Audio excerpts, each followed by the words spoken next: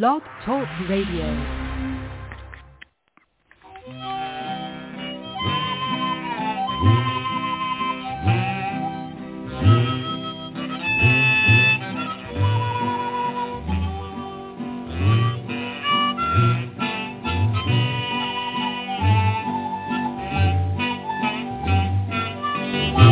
Welcome once again to the Lucky Mojo Hoodoo Rootwork Hour, brought to you by the Lucky Mojo Curio Company in Forestville, California, and online at luckymojo.com.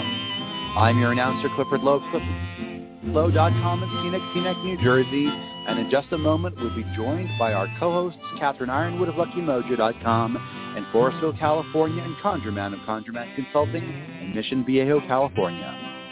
This week, we'll be joined by a special guest, Madam Nadia, of MadamNadia.com in Chicago, Illinois, bringing us today's topic of self-compassion and conjure. They will take your calls and offer advice to address, ameliorate, and remediate your questions and problems about love, money, career, and spiritual protection, using traditional African-American folk magic practices of hoodoo, conjure, or rootwork as divined and prescribed by the greatest spiritual hoodooists of our time. You can learn a lot just by listening, but if you're selected from among those who signed up for the Lucky Mojo forum at forum.luckymojo.com and called into the show, then you'll be on the air and receive a free consultation. We'll be going to the phones in just a moment, but first, let's catch up with our co-hosts, Catherine Ironwood and ConjureMan. Miss Cat? Hi, Clifford. Nice to hear your voice. In our little pre-show talk, I mentioned that the topic of tonight's show is not something I know a lot about, and you said it was something you did know a lot about. So I think our listeners have a treat. We're going to bring you in as a fellow panelist and not just an announcer. So stay on your toes, okay, Clifford? Oh, you misunderstood. I'm really hard on myself. I don't know very much about That's self-compassion. why we're going to bring you in. You're going to be You're going to be the man on the street who needs Madam Nadia's help. Okay. This is a topic set for you, and I think it's great because you'll have the kind of questions to ask her that I don't. I'm blissfully unself-aware. All right. Anyway, that was a little heads up for Clifford. Let's see what's happening now at Lucky Mojo. We are working on filling orders. There have been a tremendous number of wholesale orders have come in lately. It's been kind of crazy. And we are actually having to do out of stock and refund on some things that the wholesale orders are coming in so fast we cannot guarantee that we have every herb or root in stock at wholesale levels. We have to keep some for our retail clients. And the herb market is gone collapsophone, just like many other things. And there's problems of distribution. Candles we've got, oils we've got, but I'm telling you, it's become very strange. Things are beginning to be better than they were, say, a half a year ago in the herb market, but they have not returned to normal. And the reason for that is that we always have to wait for the harvest seasons. Herbs cannot just be churned out of a factory on demand. And when you run on low on something and the year's harvest has not yet happened, that's it.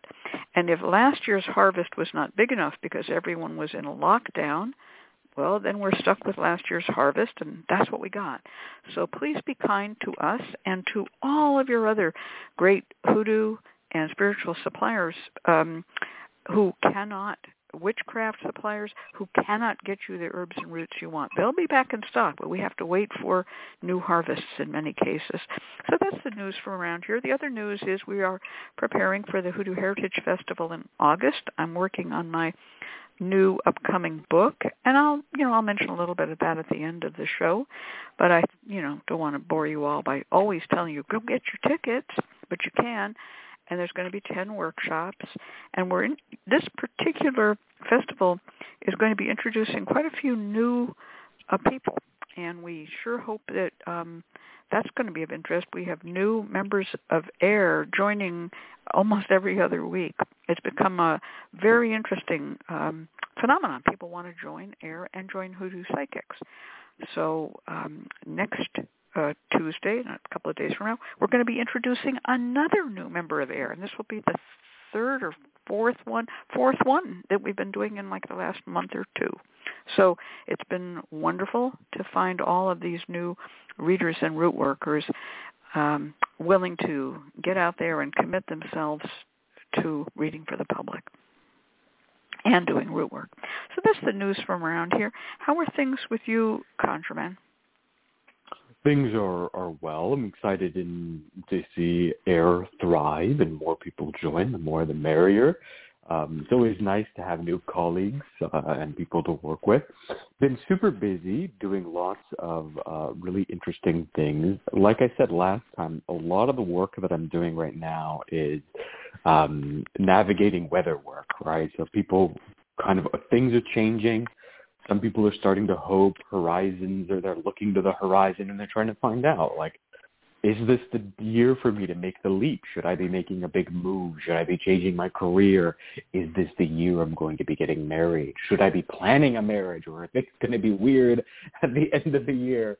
And so lots of there's an element of hope, I should say, particularly in comparison to where things were reading-wise a year ago, where there was a lot of anxiety. Am I going to still have a job? It was the real question that we got. And I think we talked about this, Kat, that the COVID really brought about the job questions, right? We always get them, but this was very clearly like, am I going to be getting laid off? Lots of that type of stuff. So you can definitely see the hope, which is interesting. I always tell people that if historians ever wanted to write what was going on in people's lives, what they should do is actually look at the notes of readers.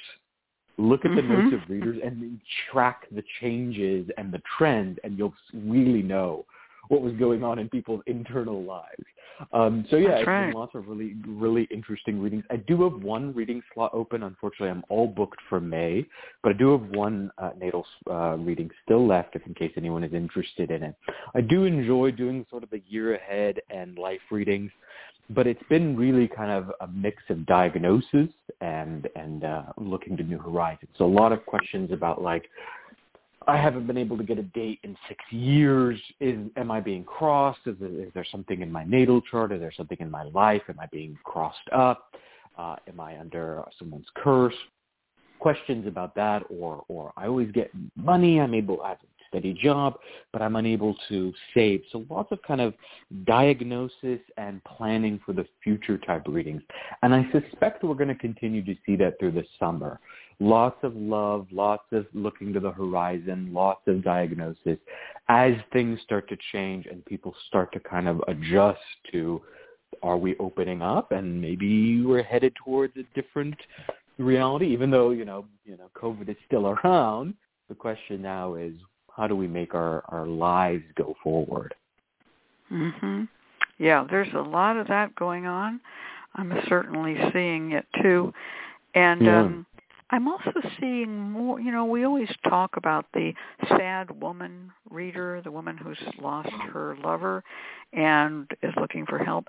I'm seeing fewer sad lover reading clients right now, and more like, I'm ready to move on. Formerly sad women ready to move on. So that's sort of interesting. It has something to do with it being springtime, perhaps, the pandemic winding down, perhaps. But it's been kind of nice to know that I'm not just being called to hold the hand of weeping women. There's a lot more looking forward, and I see that as a good trend, both in career and especially in love. All right. Well, our guest today is someone who has been a co-host, a guest, and is a good friend for many years, and a member of AIR, and just someone who all around has had a lot of influence on the reading and root work community, has written articles, done presentations at the Hoodoo Heritage Festivals. And so I'd like to welcome Madam Nadia. The esteemed Madam Nadia. Ooh, thank you. Always a pleasure to be with you guys, and always always excited to be here and have the conversation that we're having. And have to mention that in addition to all the things that you guys said about me, I'm also a student of both of you. First and foremost, Catherine, and second, Ali is my Tata Kimbanda. So it's a whole circle of life that we living and reliving here, and I love the fact that we are able to grow and evolve and see ourselves in relation to us, in relation to the spiritual community, and also being the people that perhaps the fastest to respond to the changing things in the environment and the society, just like what you guys were talking about, that the energy is shifting and people are looking for a different type of information.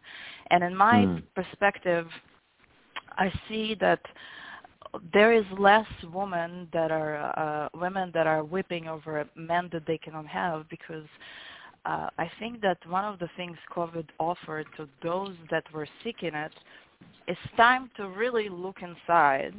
And you already closed up, you already couldn't go out, you already weren't, in makeup or whatever, or already dressed and nice. You were there with your crap and your snot and your bad feelings anyway. So people did a lot of internal work, and they started kind of thinking, oh, that dude that I was like dying to get for 5 years, I paid, all the psychics, and I was all in. He wasn't really meaningful now that I had a comparison to what it would be like if everybody in my family died and I was the only person left in the world, or some shit like that. There's like perspective. Yeah. Yeah. Exactly. So, and I love it, because I think that we can see it in our readings, that readings are so much more meaningful. I mean, people really ask some questions. They really want to grow. They really want to change. And whatever happens, they're not going back to whatever happened. And in my personal life, it is also like that, because COVID, in a way, forced me into a very deep spiritual awakening and a beginning of a spiritual journey, that I see now how a lot of the things in the past that I studied and meditated upon are kind of came in suddenly supporting me in this journey, and then supporting other people, because the most that I've been doing is teaching. I don't know why and how, because I don't advertise. I barely have I have a new job. Like I'm so busy, but it ends up being that I'm doing more like a life coaching and teaching, a combination of things. That a part of it is my understanding of hypnotherapy, part of it is understanding of Hoodoo, part of it is understanding of some traditions like Buddhism, for instance. I'm bringing it all together and helping people to evolve. And most of my students are people who are already been doing Hoodoo for a long time. But they have bigger questions, and I don't know if you guys are saying it, that your own students are sort of coming back and going like, whoa, I just had a realization, like, what's up? And it's very meaningful conversation. But that's been my experience. Yeah. One of the interesting things that has brought up this idea of returning students and people taking something which they thought was a passing fancy and realizing it is a part of their life. We've been working at the Lucky Mojo Forum, where there is I guess you could call it, private part of the forum, which is just for students of mine, and only students have the administrative ability to get into that place. And we decided to start a thread for each student, and I've had over 2,250 students at this time.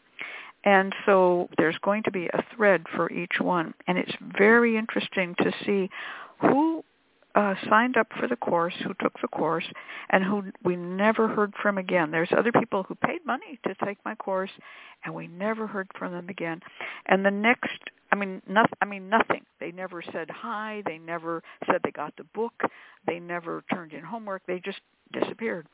And so it's going to be interesting to see, because some people, once these threads got started, they're like, oh, oops, I took this course 10 years ago and never turned in my homework, and now they're turning in their homework.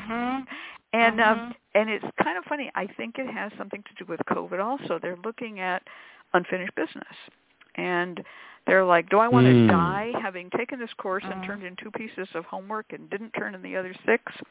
So there's a big sea change in what people are doing spiritually, and there's also a lot going on with what does it mean to be a spiritual worker. As time has gone by through the COVID pandemic, there have been more and more reading clients of this show who want to know whether they have what it takes to become spiritual readers.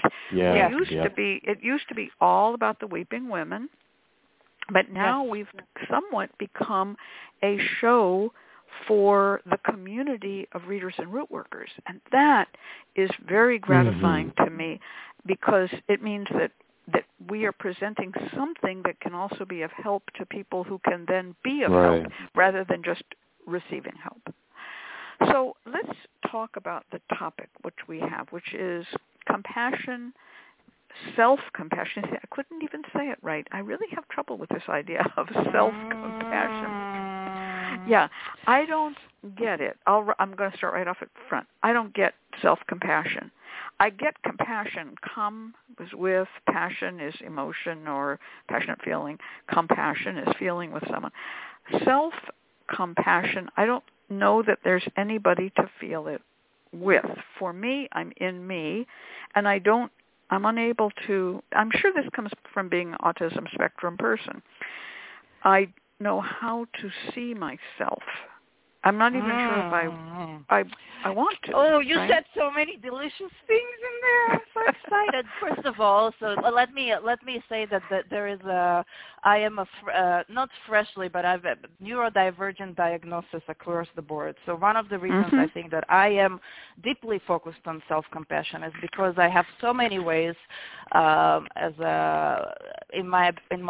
had so many ways all of my life to see myself, but I could not get self-compassion for the life of me. And the funniest thing, it was ridiculous to me, that my first spiritual path is Hindu. It's Shakta Tantra, Kali.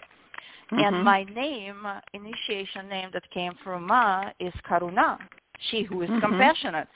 And when I got it, I was like, that's cute, but what is self-compassion? You know, it was a trendy word, and I moved on with it. And then it came back after my accident. And for those who don't know, I was burned really bad while being pregnant. Let's not go into the gruesome parts of it, but when I came out of the hospital and started rehabilitation, a beautiful therapist, which I was not used to the idea of therapist, also came by and told me, so what kind of, compassionate things do you do towards yourself? What is self-compassion? And I had the same big question mark in my head, and I moved on and moved on and moved on until many years passed, and I really found myself in a place where I was disillusioned and broken and needed yet again healing, and started wondering, what is this compassion? What are people talking about? And self-compassion for me, and I will circle back to this idea, to all of these ideas and the ritual that I'm sharing today, is a place that we can enter within ourselves where we remove the lens of shame, the lens of guilt, and the lens of anger for a minute. And we allow ourselves just to be and observe what is going on with us. Okay? It's really simple, yet it's not simple, and then it's simple again, just like Buddhism, just like enlightenment. So when we start sitting with ourselves, one of the things that's coming up is our minds, all the things that we need to do. And then there is a lot of things that we do because there is a programming, there is a certain set of ideas and rules that runs us, and they governed by protectors, and those protectors are shame, guilt, and anger. Okay? And they came in for us early on to help us survive, especially for neurodiverse friends. We didn't know how to approach the world in the right way to survive in it, but those things came in, and we knew that perhaps we should not do certain things because they're not safe. But then it became bigger and bigger and bigger, and we started seeing less and less and less of our true nature. So what happens when we start going in the processes of self-discovery and so self-compassion, and that is absolutely a spiritual path, is we discover more of ourselves, of essence, not something that we became because this is what mom and dad told us to be, or this is because we were bullied a certain way, or this is because this is the first language that we learned, or because we were sexually molested, or because we didn't have money to eat like other people. Whatever it is, we start seeing, first of all, what is underneath that. What is our essence? How do we taste? It's like peeling the onion. And the real smell of the onion it's in its heart. So this is how do we really smell spiritually, who we really are. This is a process of self-compassion, and the things that we are able to discover are amazing and deep and very liberating, extremely liberating. And the more we deepen into that, we also become somehow open to accepting other people's differences.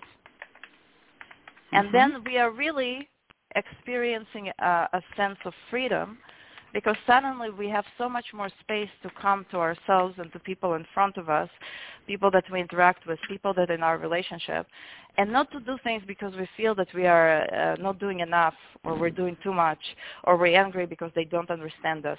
But we can be fascinated by them, by what's going on, because we are letting go a little bit of shame and of guilt and of anger. And it makes room to be curious about what is here, curious about the choices that the people that we love make, the choices that we make, to go, I see that I've been really passive-aggressive about this issue with this person. But really it's about, like, why am I being passive-aggressive about? What really is going on? What do I need?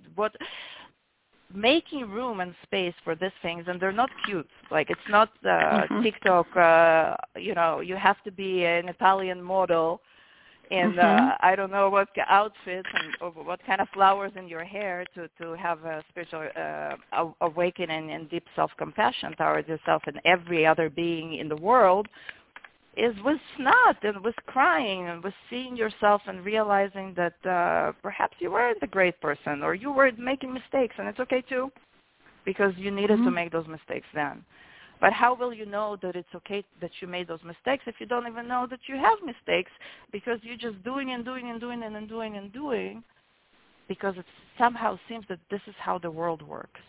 So one of the things that happened in COVID is, because we realized that death is really near us, we kind of started questioning, the fuck am I doing this stuff for? Like, why am I working for this person? Why am I working like this? Why am I wearing these things? Why do I need to treat my body in a certain way? Why? This is self-compassion. So a lot to say to yourself, you know what? I don't have to be a certain type of a body. My body is made of goodness. And I'm going to be happy in it. It's going to feel comfortable. I'm going to be great. This is freedom that when you see people walk in that kind of freedom, they're like the most attractive people in the world. And you wonder, what is it about them? They're not like perfect. They're not. It's because they have space within them, and that is a process of self-compassion. And self-compassion is making room and asking yourself questions without being angry at yourself. Without feeling bad for doing things, or for even asking those questions. Oh my God, I didn't even know I wasn't asking questions. So now all I do, I'm asking questions. But why? But why? And also, when we start going through this process of self-compassion, we realize that we take more space. And when we take more space, we have also more time to ask, but why? Like, somebody's demanding something of you. You don't have to respond right away. You know that there is room and you can think about it. This has been my approach to self-compassion. And it's been quite amazing to see what it's doing for me, my just daily interaction, what this idea is doing for other people. It's really simple. Really, really simple. Does that make sense in any way, or can you relate to that? Because I know you said, like, don't even want to relate to this really, but do you find anything? No, well, I'm sorry. No, you didn't say you don't want. I didn't say I don't want to relate to it. But I'm going to say something that Nagashiva, my dear husband, will laugh out loud if his mic is on. I lost you when you said Buddhism. We don't get to laugh out loud. But it was thought. It was thought. It was thought. For many years, Nagashiva, who has a specific interest in Buddhism without considering himself to be a doctrinal or cultural Buddhist, but he has a very strong interest in Buddhism.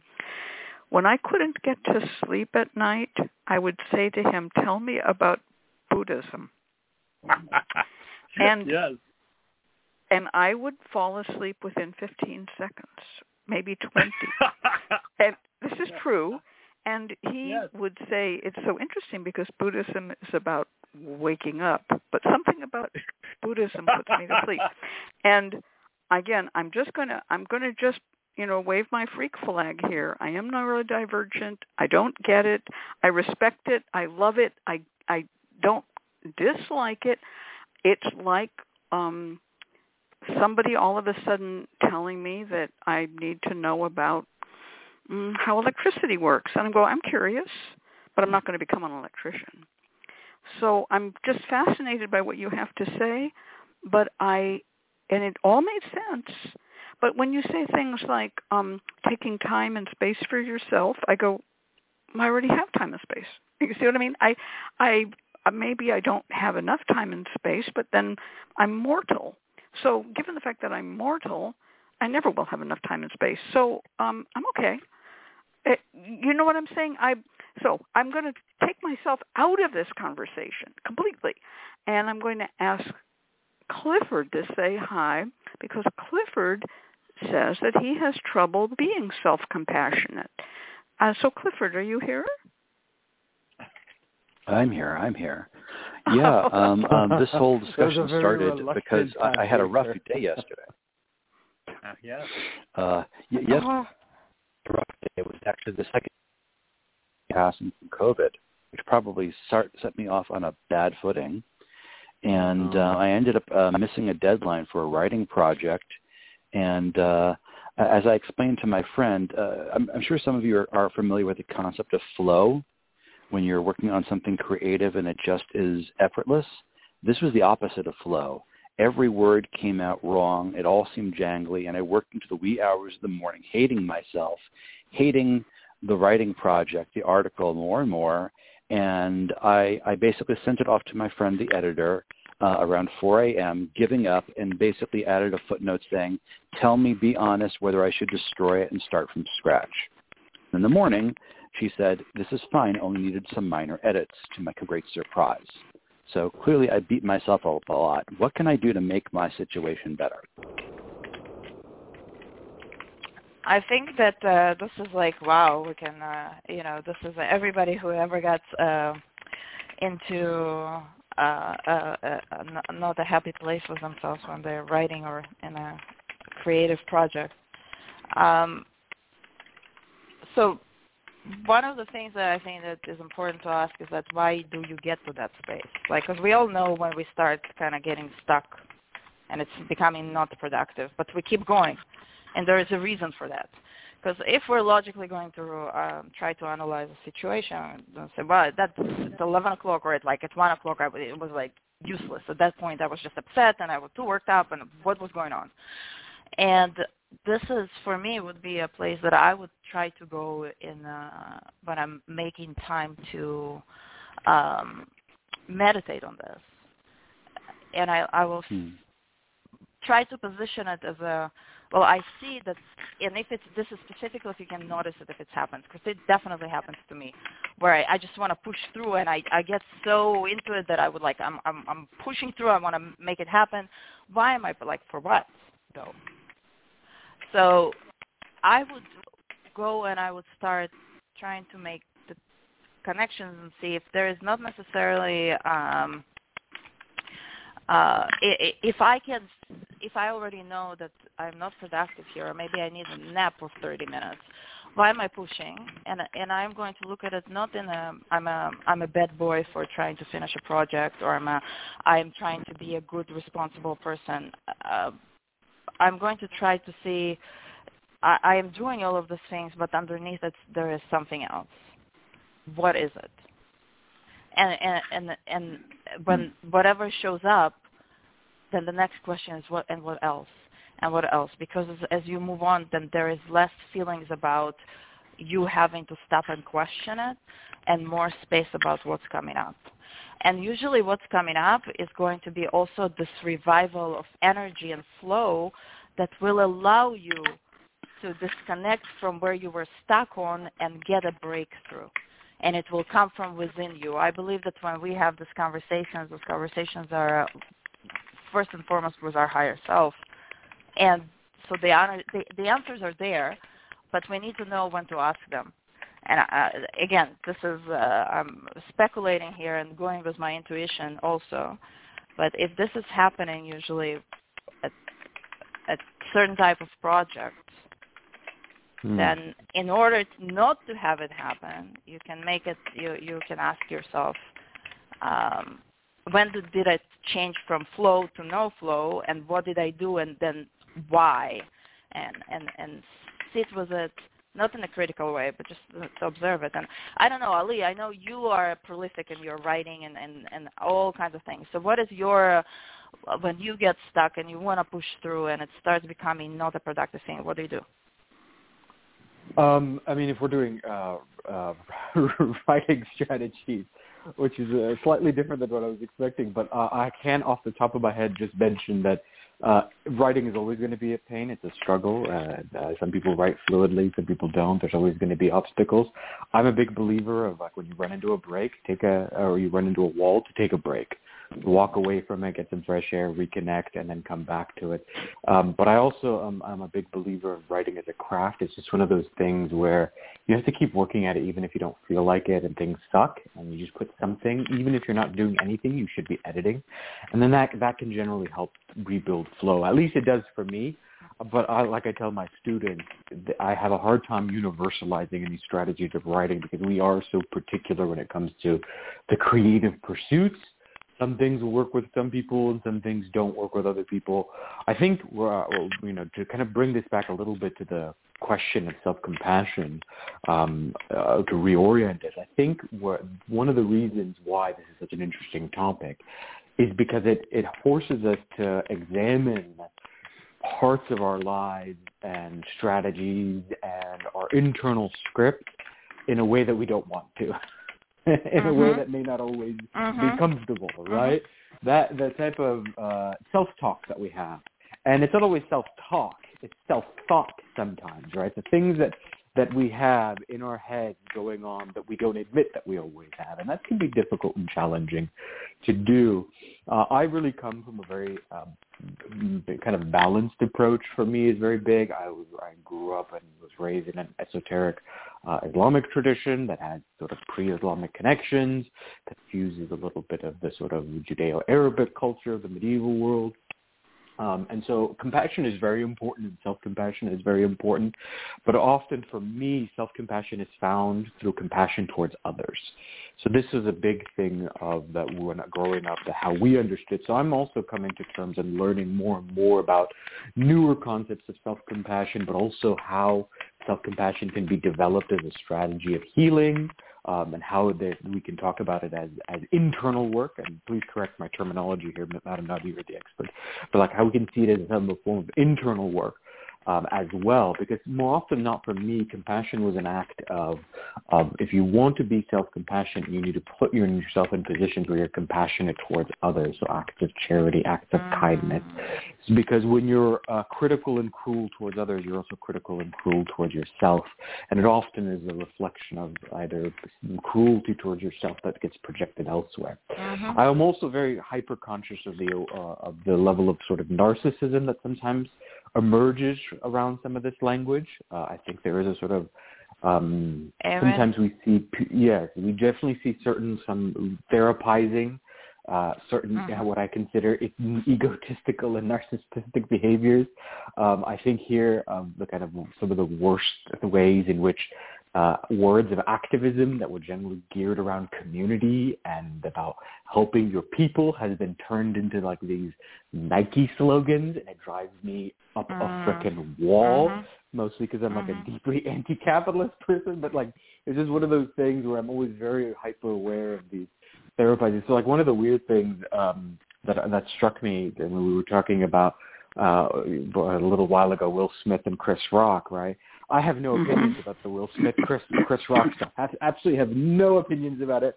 One of those rare people where people are like, do you have an opinion about the slap? Nope, no thoughts. My head is empty. I have no thoughts. But I will say the one thing that I've always thought about was about Jada. Jada Smith has always struck me as one of those individuals, and don't get me wrong, both of these people could be very toxic, but as one of those individuals who has mastered the language of therapy to help explain away a lot of her toxic traits. And there seems to be some type of some of that language that often appears. And so I think this is where self-compassion can be really important, because it allows you to sit in a place of honesty. And, you know, Madam Nadia can talk about this. It's not about explaining away your behaviors. It's not about saying, oh, I do this thing, it's okay, pat on the back, let's go have a cookie. It's about, let me sit in honesty, recognize myself for who I am, but also find acceptance in that. And there can be something really deeply beautiful and deeply healing about the ability to recognize who you are. I think in esoteric work, the way we would understand this is as mirror work, right? The light mirror and the dark mirror, examining, you know, when people talk about alchemy, light mirror and dark mirror work, looking at those particular characteristics of ourselves, seeing which things that we can improve, which things we can become better at. For example, I have certain habits that I want to change versus those things we can accept about ourselves and find beauty in that. I think this is also why does it matter? Why should we talk about this in Rootwork? Because this is a source of power. Rootworkers who aren't unable to operate in this level of honesty, who are unable to operate in this level of self-awareness, can sometimes have difficulty connecting with others. I can have difficulty being the reader that sees, you know, something in someone else.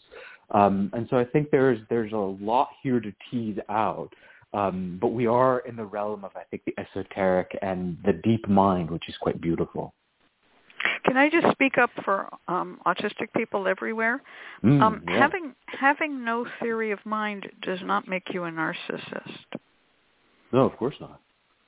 But a lot of times people think, well, if you can't look into the dark mirror, if you can't look into yourself, if you don't get it, whatever it is, which I've never gotten, they say, well, you must just be a narcissist. And there is this idea that autistic people who are somewhat just contained within their own self, that's what autism literally it means, that they must be narcissists, which is not, by the way, to say that I don't agree with you that Jada Pinkett seems to be a narcissist, as far as I understand what a narcissist is.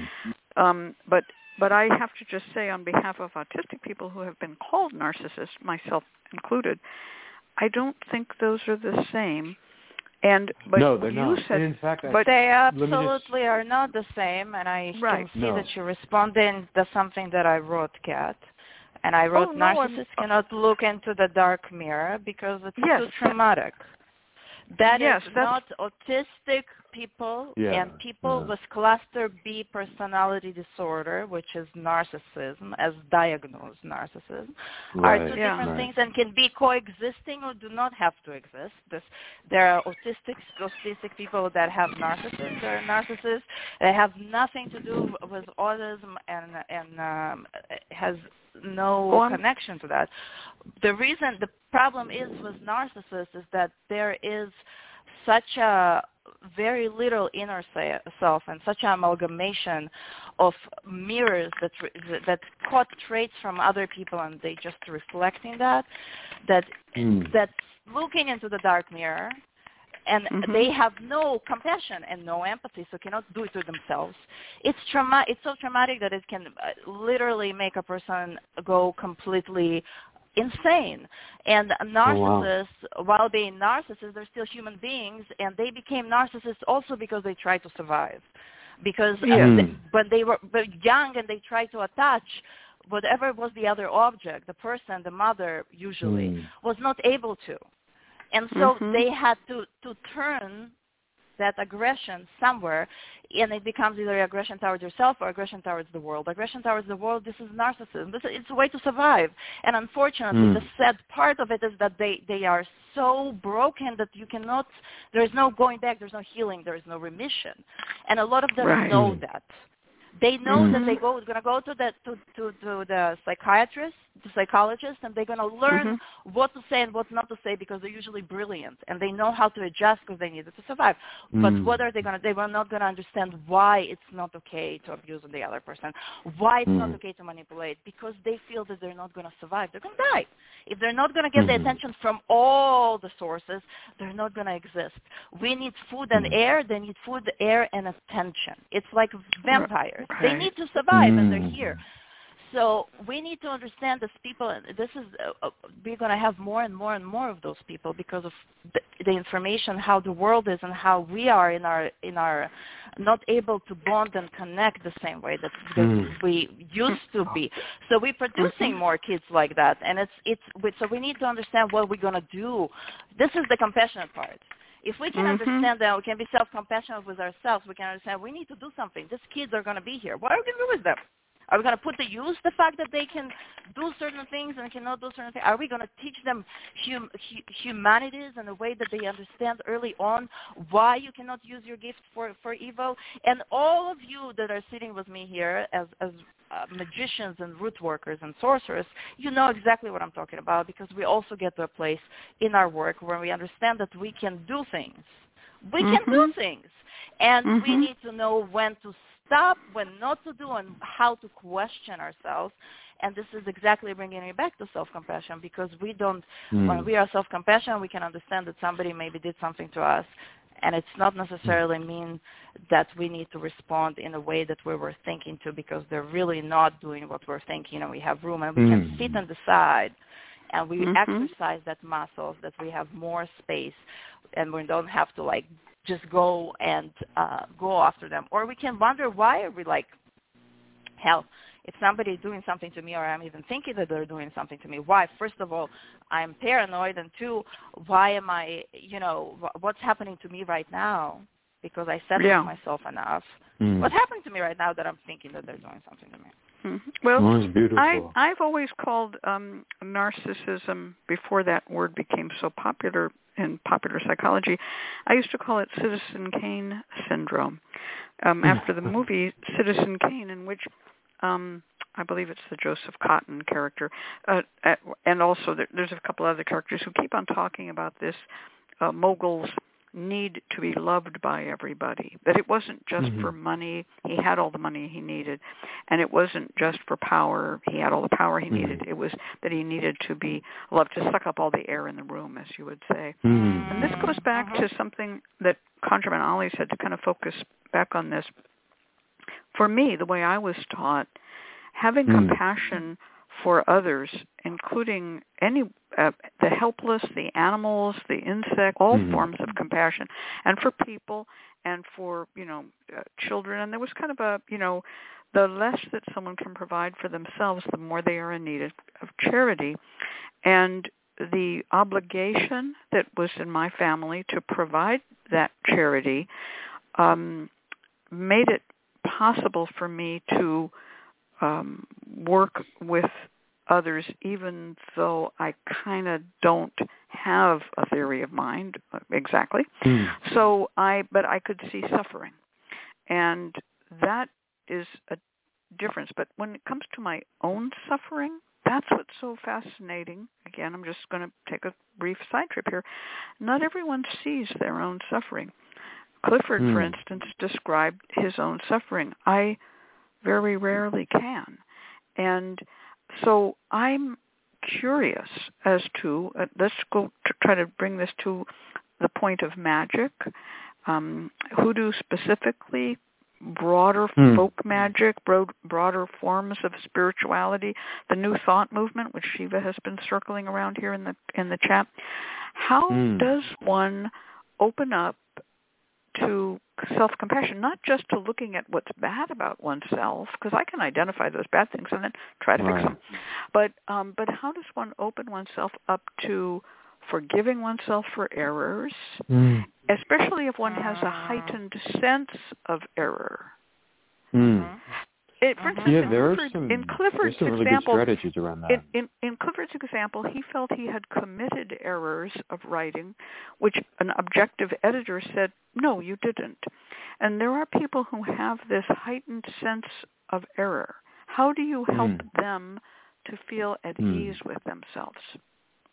I'm a big proponent of bath and bathing work, because there's an opportunity to sit with your thoughts, but there's also introducing the healing component of herbs, who are powerful allies in healing. I do want to, but before I mention the strategy, I do want to highlight real quickly before the thread is lost that Ms. Cat, you were talking about a really important dynamic there about how sometimes the language of therapy and the language of compassion, all this can be weaponized. And how it's often weaponized against, and we should name it, it's often weaponized against autistic people. A lot of the sort of activism that has happened around autism, it's only relatively recent. I think people kind of forget that. We often imagine ourselves as very progressed. I'm talking about like the last 5 years, right? It's like we're really just coming to terms with a lot of this type of language. And this is the same with all neurodiverse people, right? Same thing with ADHD, ADD, all these other alternative ways of thinking. They've always been, the language of therapy has been weaponized against these individuals for long periods of time. And accusing people of narcissism has definitely been one way of doing so. I do want to pinpoint that dynamic. It was a very, very important dynamic. And I think it's tied to the language of compassion, right? Because when we weaponize language, we're not operating from a place of compassion.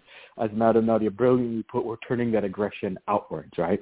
I'm a big, so one of the things I do work with clients about whenever it comes to some form of self-healing, whether it's about self-compassion or not, bathing work, one of your most powerful plant allies, in my opinion, is violet leaves. Violet leaves is so good for this. If you can brew violet leaves into a tea, I'm a big proponent of adding a couple drops of Florida water in it. Florida water adds some clarity.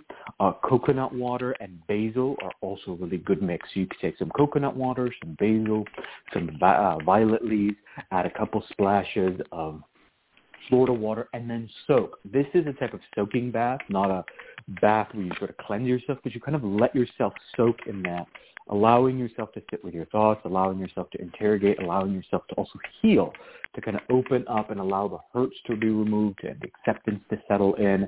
So bathing work, I think, is really powerful for this type of internal healing and cleansing. That's very well said. I think I come the closest to what I would call self-adjustment, which may be what I'm calling, what you're calling self-compassion. I don't know, but I call it self-adjustment. I come closest to self-adjustment when I'm in warm water. That's all I can say about that.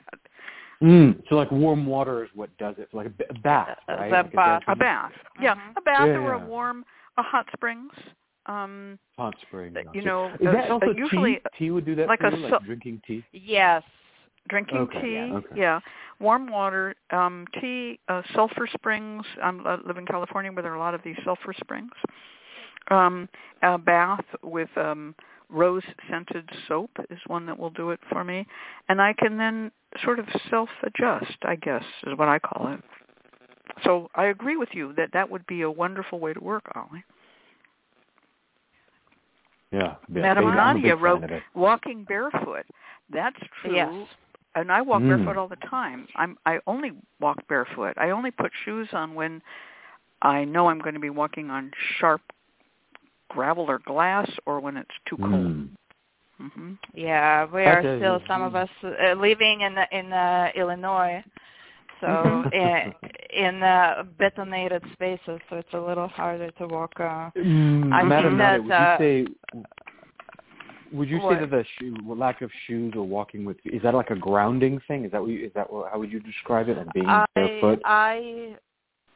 What I wanted to say is walking barefoot, but preferably in knee, because I think that the minute we connect to the vibration of Mother Earth, something very happens. Or for me, if I was lucky enough to travel to the Virgin Islands twice, and recently, and just putting myself in the water, I missed it so much. Just being in warm, salt water, it's like you just come out and you're a different person. It's like just removed everything from you. So I totally agree with you guys, and I think I wrote many years ago, but every major spiritual tradition, and not major, has bathing as a precursor to the spiritual act. Right, washing your hands, washing your face, going to a mikveh, different, collecting spring rainwater and bathing yourself before doing things. So I really like working with water and understanding, sort of wiring our brain for the hoodoo. This is my mindset sorcery kind of thing, is that doing little things that are like, this is the type of tea that I drink when I feel that I need to be, to allow myself, let's say, decompress, but also decompress enough to ask myself, why was I stuck? Without being upset at myself, without being result oriented, because I want to get back to doing, not because I want to get back to doing, because I want to understand me. And so I'm going to I'm going to drink this tea, I'm going to walk barefoot, I'm going to take a warm bath, if you want to do the work of self-compassion, then perhaps maybe let's do the drink this specific tea or this specific bath salt are when I do this kind of work. And I make it a ritual, because for me everything is a ritual, right? I could light the candles and say prayers all day and no matter what else I do in my this is, and I know you guys are living this life also.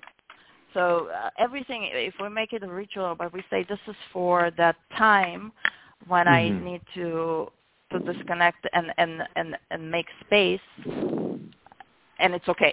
And I don't do it another time. So this could be a thing. Another thing that I like to do for me is if I want to do any kind of work that requires me to sort of disconnect from what I was doing and be okay and productive and good to myself, and also see what was going on, is cutting on sensory input.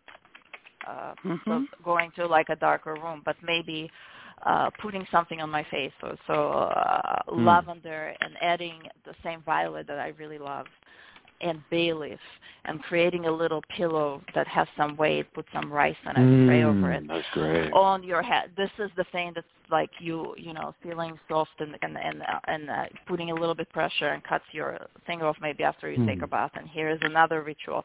So one thing that I want to mention, I think a lot of, and especially I see it in women, and this is capitalism also, that self-compassion and self-care and being good to yourself equates spending a shit ton of money, which is not true. And so here you can absolutely go the old hoodoo. You have an old flannel shirt that got ripped. Take that, fill it up with some rice, with some lavender, with some other things, and make a little pillow. Sew it together. Pray over it. Invoke your ancestors. It's going to be coming in touch just with you. Invoke it just like you would do a Mojo bag. That is the little. So, and this is kind of like the gift of hoodoo, because hoodoo is so practical that you really can incorporate everything with everything, and to help you achieve your goal. I was going to mention collecting of waters is really, really cool. So this is a very old-timey way of working. Collecting the 7 waters is very powerful for this type of healing, and I think can incorporate some of these different elements of, for example, bathing, water, but also walking barefoot. I know it's become, people sort of collect waters now by having people send it to them, and that can certainly work if you're doing certain spiritual works, but I think in the way that Madame Nadia is talking about here, about this sort of internal journey, the self-compassion component, but also if you want to incorporate the powers of being barefoot in nature, collecting the 7 waters yourself could be in of itself a very powerful magical act, and one that can really help facilitate this process of healing and self-compassion. But this can be really useful. This is an old-timey way of working in which you want to collect water from 7 different sources, so different types of waters, like well water, ocean water, river water, lake water, and so on and so forth. And you collect these 7 waters, and then they act as a healing ablution.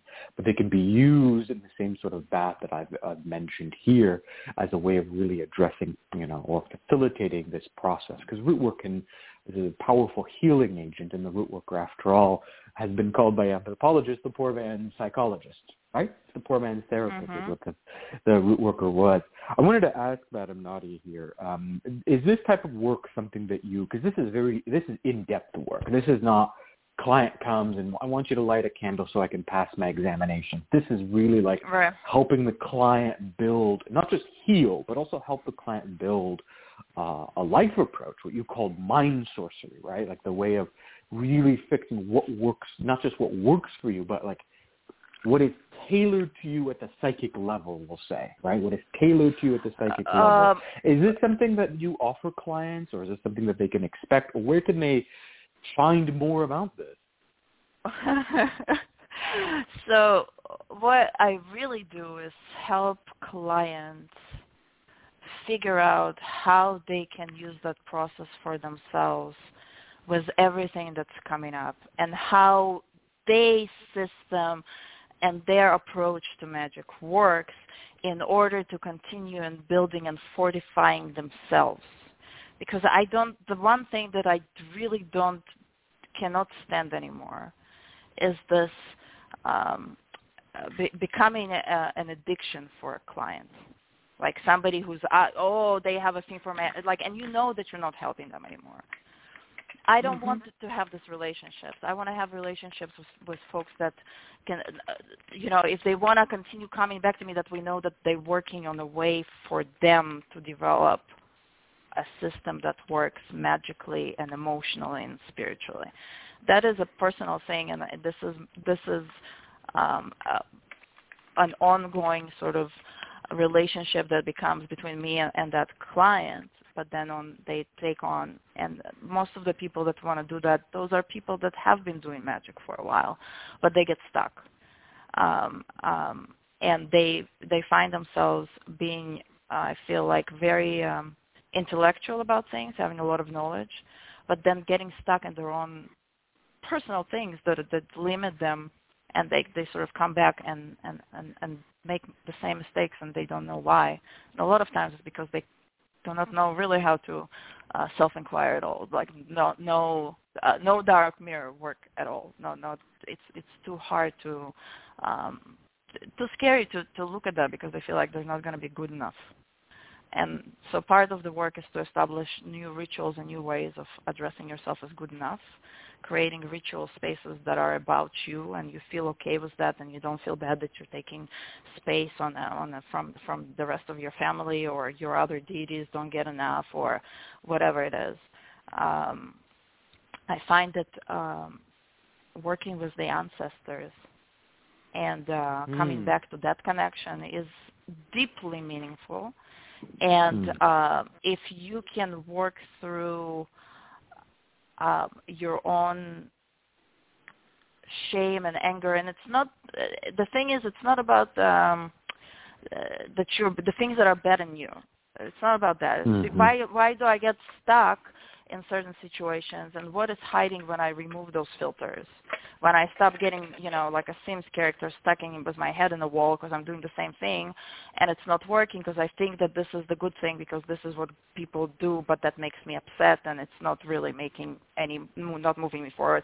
I'm stuck in a relationship, and I'm stuck in this relationship because I think that everybody else wants me to be in this relationship, but I want to figure out. Connecting to ancestors is one of amazing ways to move type of shame and hurt that is stuck in you and you don't even know. And I'm going to bring it to the spell as well, but we carry a lot of that also. Wow. All right.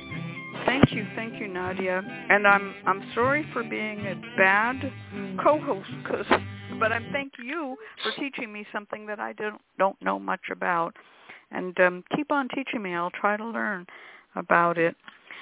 We're going to go to our client, and so we're going to bring Clifford in to read our client's question, because I believe our client is not present with us.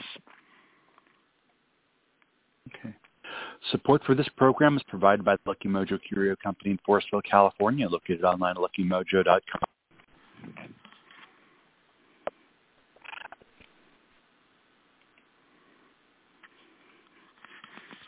Uh-oh, not hearing Clifford. Not hearing anything. Can you hear me? Yeah, now I do. Can you hear me at all? Okay. Yes, I can. Okay. Yes. Let me go back to the beginning. Support for this program is provided by the Lucky Mojo Curio Company in Forestville, California, located online at luckymojo.com, and by the Association of Independent Readers and Workers, AIR, a directory of ethical and authentic conjure practitioners located online at readersandworkers.org, and by Hoodoo Psychics, the first psychic line run entirely by Hoodoo practitioners. Receive a reading with a trusted root worker instantly. Call 1-888-4-HOODOO or visit hoodooPsychics.com. And by the Crystal Silence League, a free online prayer service of the Association of Independent Spiritual Churches, located online at crystalsilenceleague.org. And now it's time to go to the phones and not talk to today's client. The caller was Fran, calling from area code 253. She writes, the current marriage I am in, is there root work being done on my husband to keep him away and have us arguing all the time? Is there root work / curses on me or my family? What are the true intentions of my husband? What do I need to do for my business to bring in financial money and not debt? Turning it over to you, Miss Cat. All right. Well, I'm going to just start in on this. Because Fran actually asks so many questions, I'm going to compress the first two questions. Current marriage I'm in and my family. Is there root work being done? Me, my family, and my marriage. The true intentions of the husband would be another question, and so would the businesses.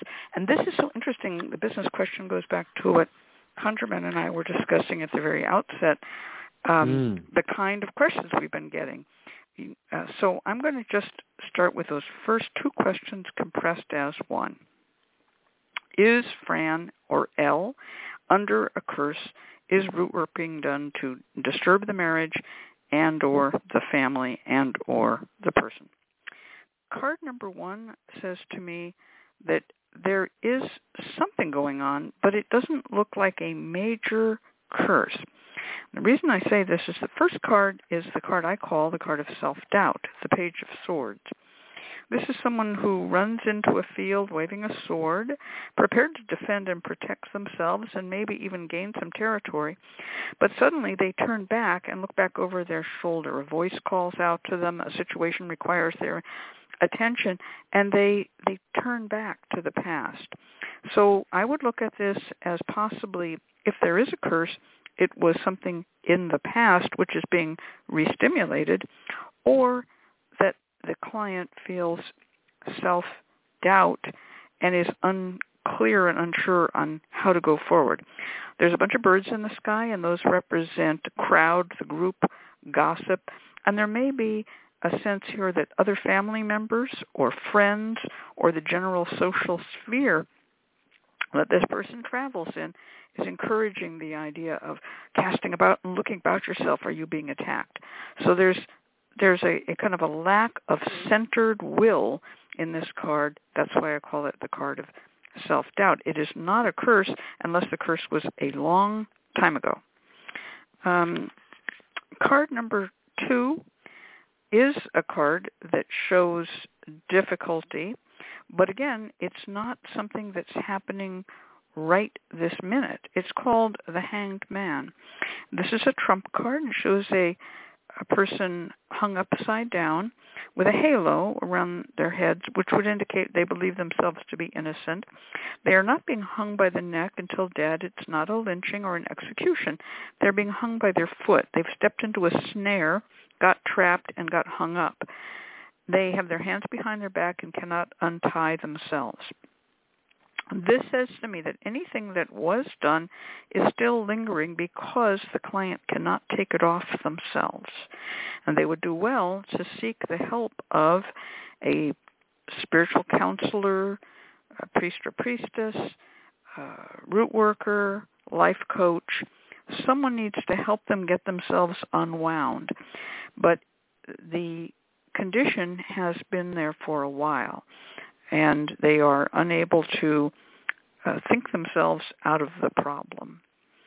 The third card says that the problem, which has been ongoing for a while, is going to result in some sadness, unfortunately. And this is not necessarily the result of a curse, but the outcome is not particularly happy, and I feel kind of, sad for this client, because what I'm seeing here is a card that is called the Three of Swords. And the Three of Swords shows a big red Valentine heart in the sky with rain clouds and three swords stabbed through it. Again, it is not always the card of a curse, but it shows that at least three different areas of life are being impacted with sadness. And these can be, health, wealth, and sexuality. They can be three bodily systems such as, the kidneys, the lungs, and the heart. They can be three aspects of a job. It can be three of anything. And it even can be three people. And when we talk about a marriage, that third person is kind of there. But whether that third person is an outside lover or a mother-in-law, the client didn't ask. And in a three-card reading, I'm not going to make a guess. Had the client asked, who is doing this, once having been told, yes, there was something done in the past, who is it, I would then go to another row of three cards. But just with the Three of Swords, I cannot say what this is, but it's a stress and strife card, but it's not always a card of a curse or root work. It can be social stress or strife. It can be health stress or strife, and it can be patterns of behavior, and it's a very complex card and not a happy one. So I'm looking at this from the standpoint of, was root work done? If so, far in the past, but it has created trauma. The trauma has led to self-doubt. The client needs a helper, and there are three aspects that need to be looked at more deeply, because right now the client is in a situation of sadness, sorrow, and tears. And that is my reading. So I'm going to turn this over to Madam Nadia. Wow, Kat. I so feel what you're saying, and the sense of self-doubt, and also a deep sense of people that are supposed to tell me the truth are not telling me the truth, and I really don't know where to go with it. And I think I can feel it in what you're saying. I see it in my cards. The first card that I got is the Seven of Wands. And I'm looking here, I wanted to look at the business aspect because she is asking also about the business. So I figured I'm going to look from the business lens, but I'm going to see if we have commonalities here. So the first thing that I see is the Seven of Wands, the sense of having to protect what you have because you're under attack. And you need to find sort of a safe space from which you are going to protect what you have. And what this client had is the Six of Wands. So they had a very successful business. They had some success in their business, and they are definitely feeling like that is also being taken away from them, or they have to work harder and protect it because they're feeling that they're either being misinformed or they kind of questioning themselves and they don't know why, how to go about it. They feel frozen. They feel frozen about the situation, and that is confirmed by the moon, which is the third card. And the moon is telling me that they are that the situation indeed is not a happy one. That I would really suggest guidance not only in terms of spiritual work, but going to somebody who is qualified in terms of the business, And I pulled another card just out of curiosity, and I got the Four of Swords, which is, again, the sort of sense of frozen. Things are frozen, things are being stuck. And I feel that the solution to this is not necessarily fighting an ongoing attack per se, but more having to take care of yourself and going to the right people to tell you what to do. But being kind of debilitated and feeling like, well, I'm stuck and I don't know where to go. And the sadness to me comes is that I really hope that this person is not going to wait too long until they get help, or at least do some work around it, because the time is a factor. Moon is a time card, and time is a factor, and I would really recommend looking at the calendar, thinking about timing, and doing some work with the moon as well. That's my read on the situation. Wow. Thank you for taking the business end of that while I looked at the marital end. I think that's interesting. What's interesting to me is that both of them had within them the idea that there would be a need for a helper. And I find it interesting that this person took the time and effort to go to the Lucky Mojo forum, to sign up, to give their very complex question, and then, for whatever reason, was not able to be with us on the show. That says to me that there is an issue here with seeking help and needing help and not finding help. So if this person will at a later time listen to this show, I think they might gain something from it. Let's all hope they do listen to the show, because otherwise they're just shouting pain into the wind. Okay? So let's turn this over to Conjurman. He's going to do rootwork advice, again, as if the client were here. Yeah, I hope the client hears the readings that they've received. I think they're very important and insightful, and hopefully they'll hear the strategies I give. It is important to note that what I provide is going to be useful, but I do think this particular person does need an ongoing counselor, so someone who can walk through them. So this should be the beginning steps that can help, but there should also be a guide along the way here. What I would recommend is to take some rue and agrimony and brew this into a tea.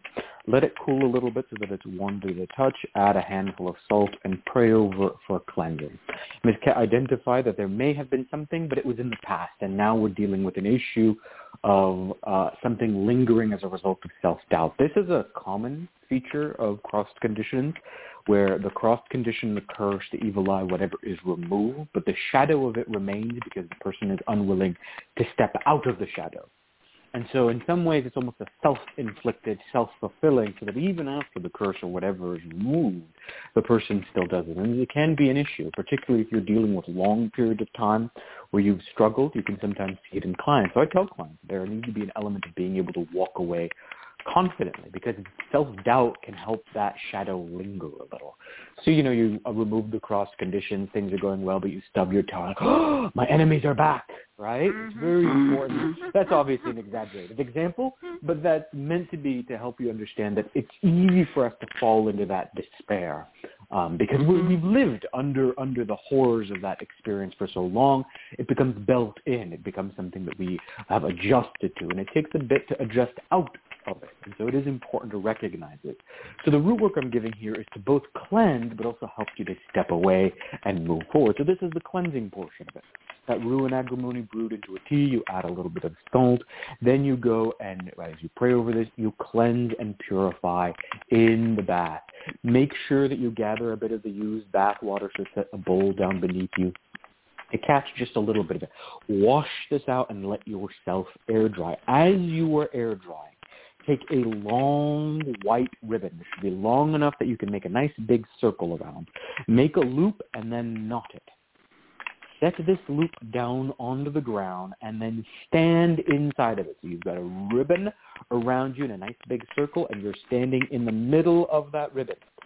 In your left hand, hold the Bible open, And in the right hand, hold a pair of scissors. Now, you're going to open up the Bible to a particular verse so that you can read from it, Psalm 25, and you're going to read verses 20 to 21. This is a good all-purpose one that both is protective, is healing, it removes cross conditions, but it also can help you remove self-doubt as well. So you open it up and recite 7 times. Guard my soul and save me. Do not let me be ashamed, for I take refuge in you. Let integrity and uprightness protect me, for I wait for you. Psalm 25, verses 20 to 21. You're going to recite that 7 times. On the 7th time, you're going to take the scissor, you're going to kneel down, and you're going to cut the loop so that it is now open. Step out confidently and proudly. Gather up the ribbon that you have cut. Place it into a heat-proof bowl, a nice heat-proof bowl or dish. Be mindful that you have some space. If it's really jam-packed in there, you want to be very careful because you're going to set this baby on fire.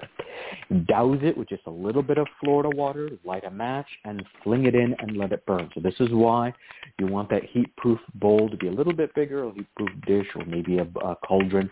You don't want the ribbon to kind of flail, or you don't want it to accidentally spark elsewhere. This is best done outside on some concrete. So you're going to put that ribbon in that cauldron or in that heat-proof bowl, put some Florida water, light it, and let it burn all the way to ash. Let it melt away the things that have held you back, the things that have kept you from your joy, from your happiness, from success. Let it all burn away with the Florida water.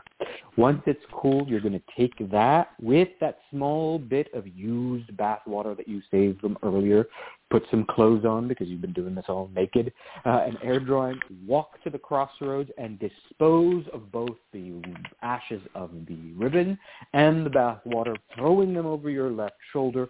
Walk away and do not look back. This is the key.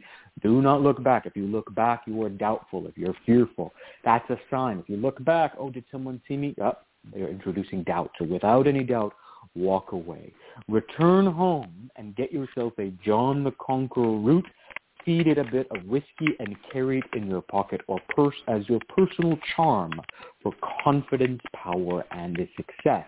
This is a really great working. It's got 3 parts. It's got the bathing part, the ribbon part, and then the John the Conqueror root. It can help to remove any lingering curse should it be there, but it also helps to address removing the shadow so that you can step forward in confidence with that John the Conqueror root in your pocket. That said, I fully encourage you to work with a root worker in this process. If this person is hearing me, reach out to a root worker who can walk you through this step by step, who can provide further customization, who can provide maybe perhaps a custom-made Mojo bag of some sort with this John the Conqueror root.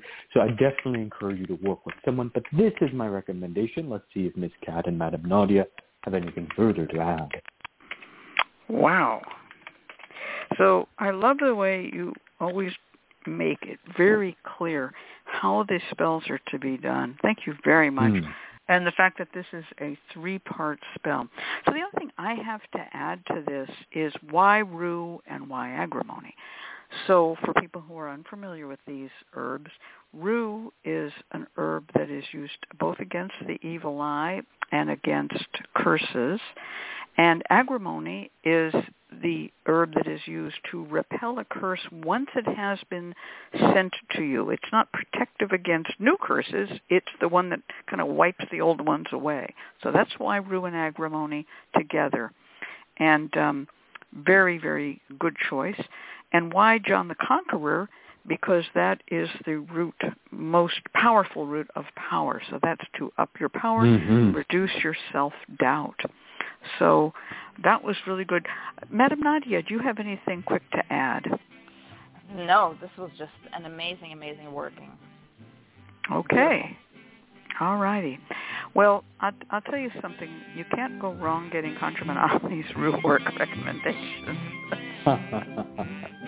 It's always nice. All right. That's our music, and that means that we are now going to go to the announcement in which we talk about the Lucky Mojo Radio Network, and we also talk about what other shows we have. So let's hear that announcement.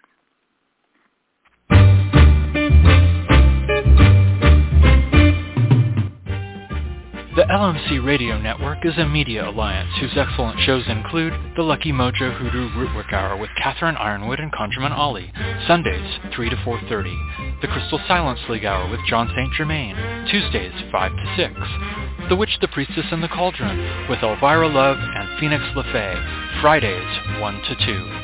And Blue Flag Root Radio with Lady Muse, Fridays 7 to 8. All times Pacific, add 3 hours for Eastern, sponsored by the Lucky Mojo Curio Company in Forestville, California, and online at luckymojo.com.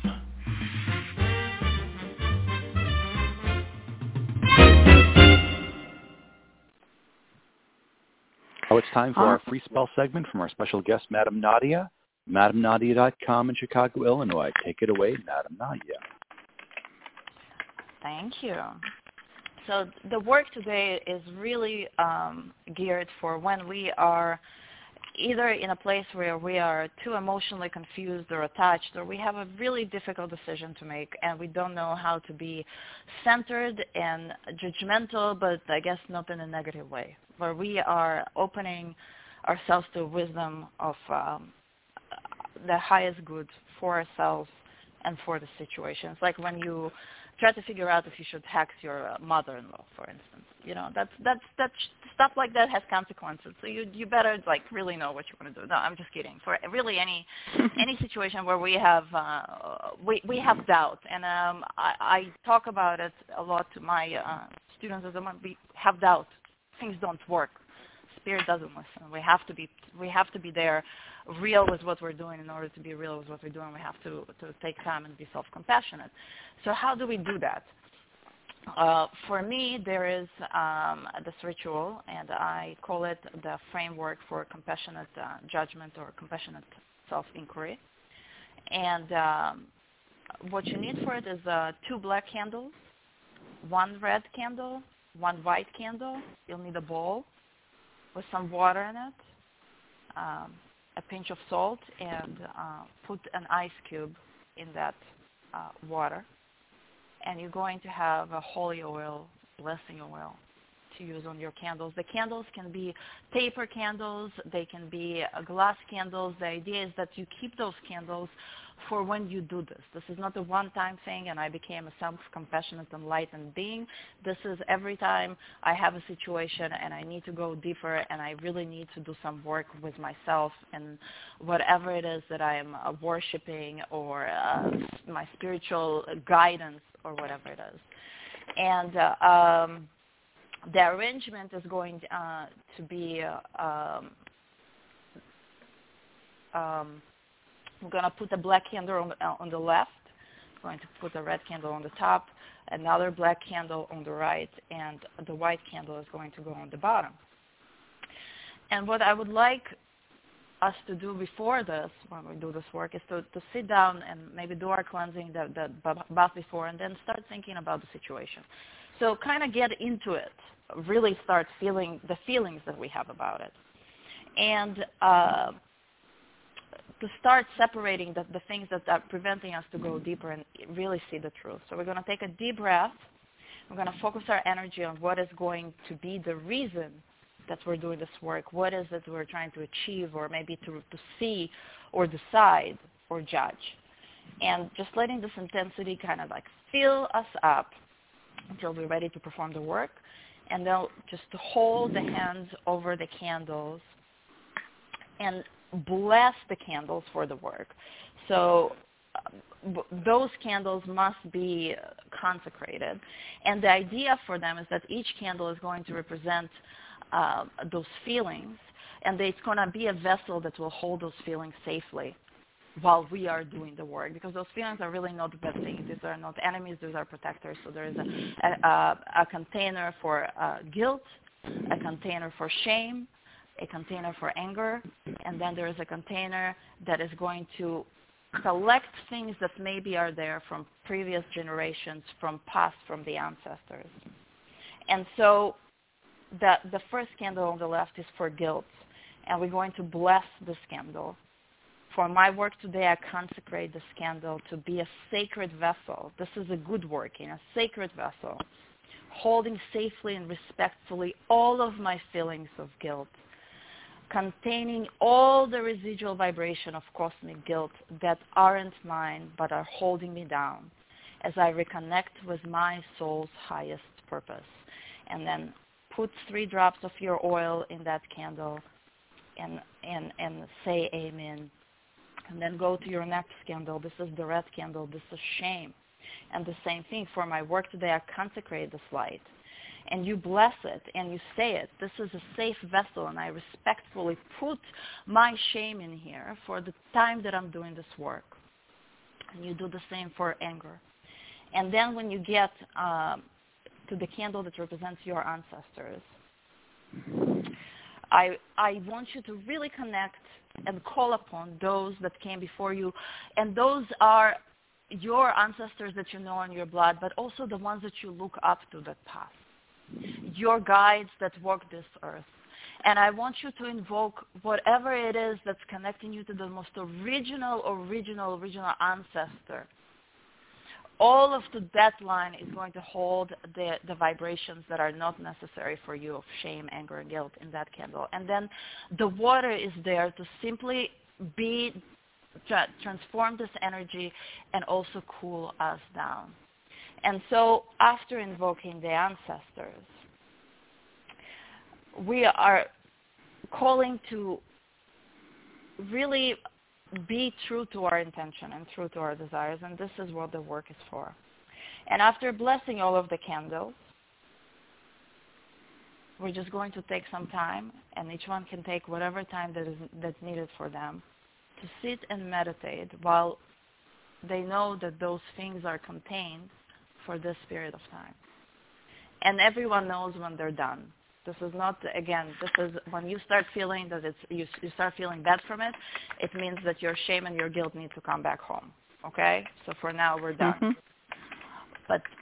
But when you come out of there, there is much more understanding about yourself that is understanding of goodness.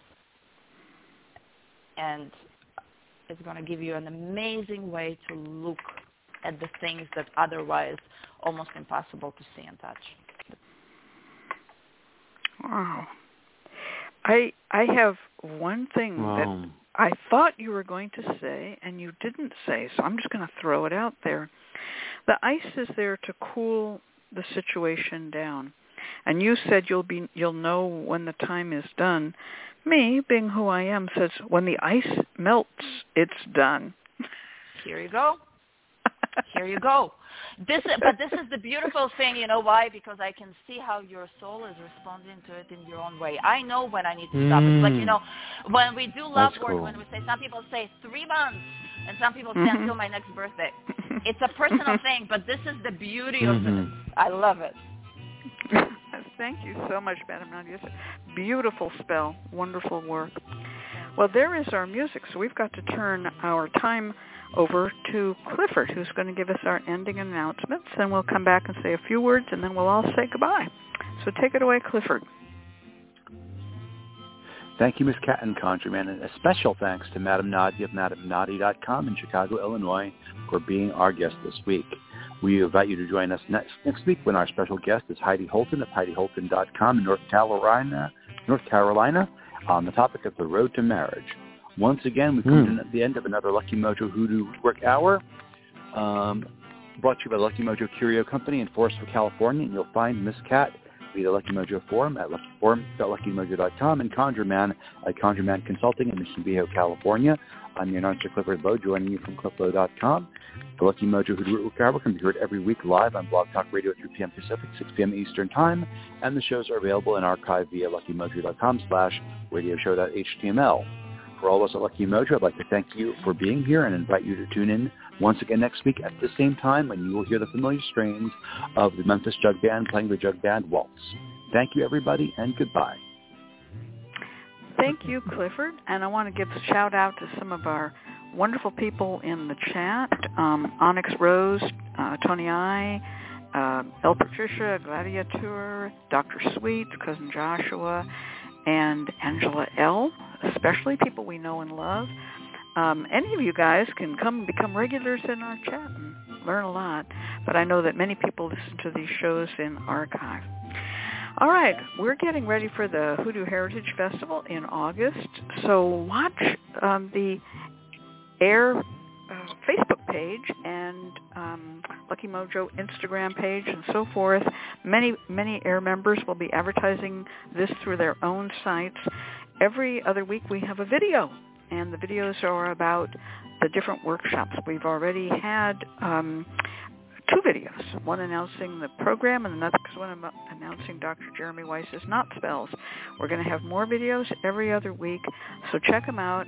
And if you feel so moved, get your tickets, and you'll get goodie boxes, and you'll be part of the 15th Annual Hoodoo Heritage Festival. All right, everybody. Good night. Good night, all. Bye-bye. It is Ryan here, and I have a question for you. What do you do when you win? Like, are you a fist pumper, a woohooer, a hand clapper, a high fiver? I kind of like the high five, but if you want to hone in on those winning moves, check out Chumba Casino. At ChumbaCasino.com, choose from hundreds of social casino-style games for your chance to redeem serious cash prizes. There are new game releases weekly, plus free daily bonuses, so don't wait. Start having the most fun ever at ChumbaCasino.com. No purchase necessary. VGW Group. Void where prohibited by law. See terms and conditions. 18+.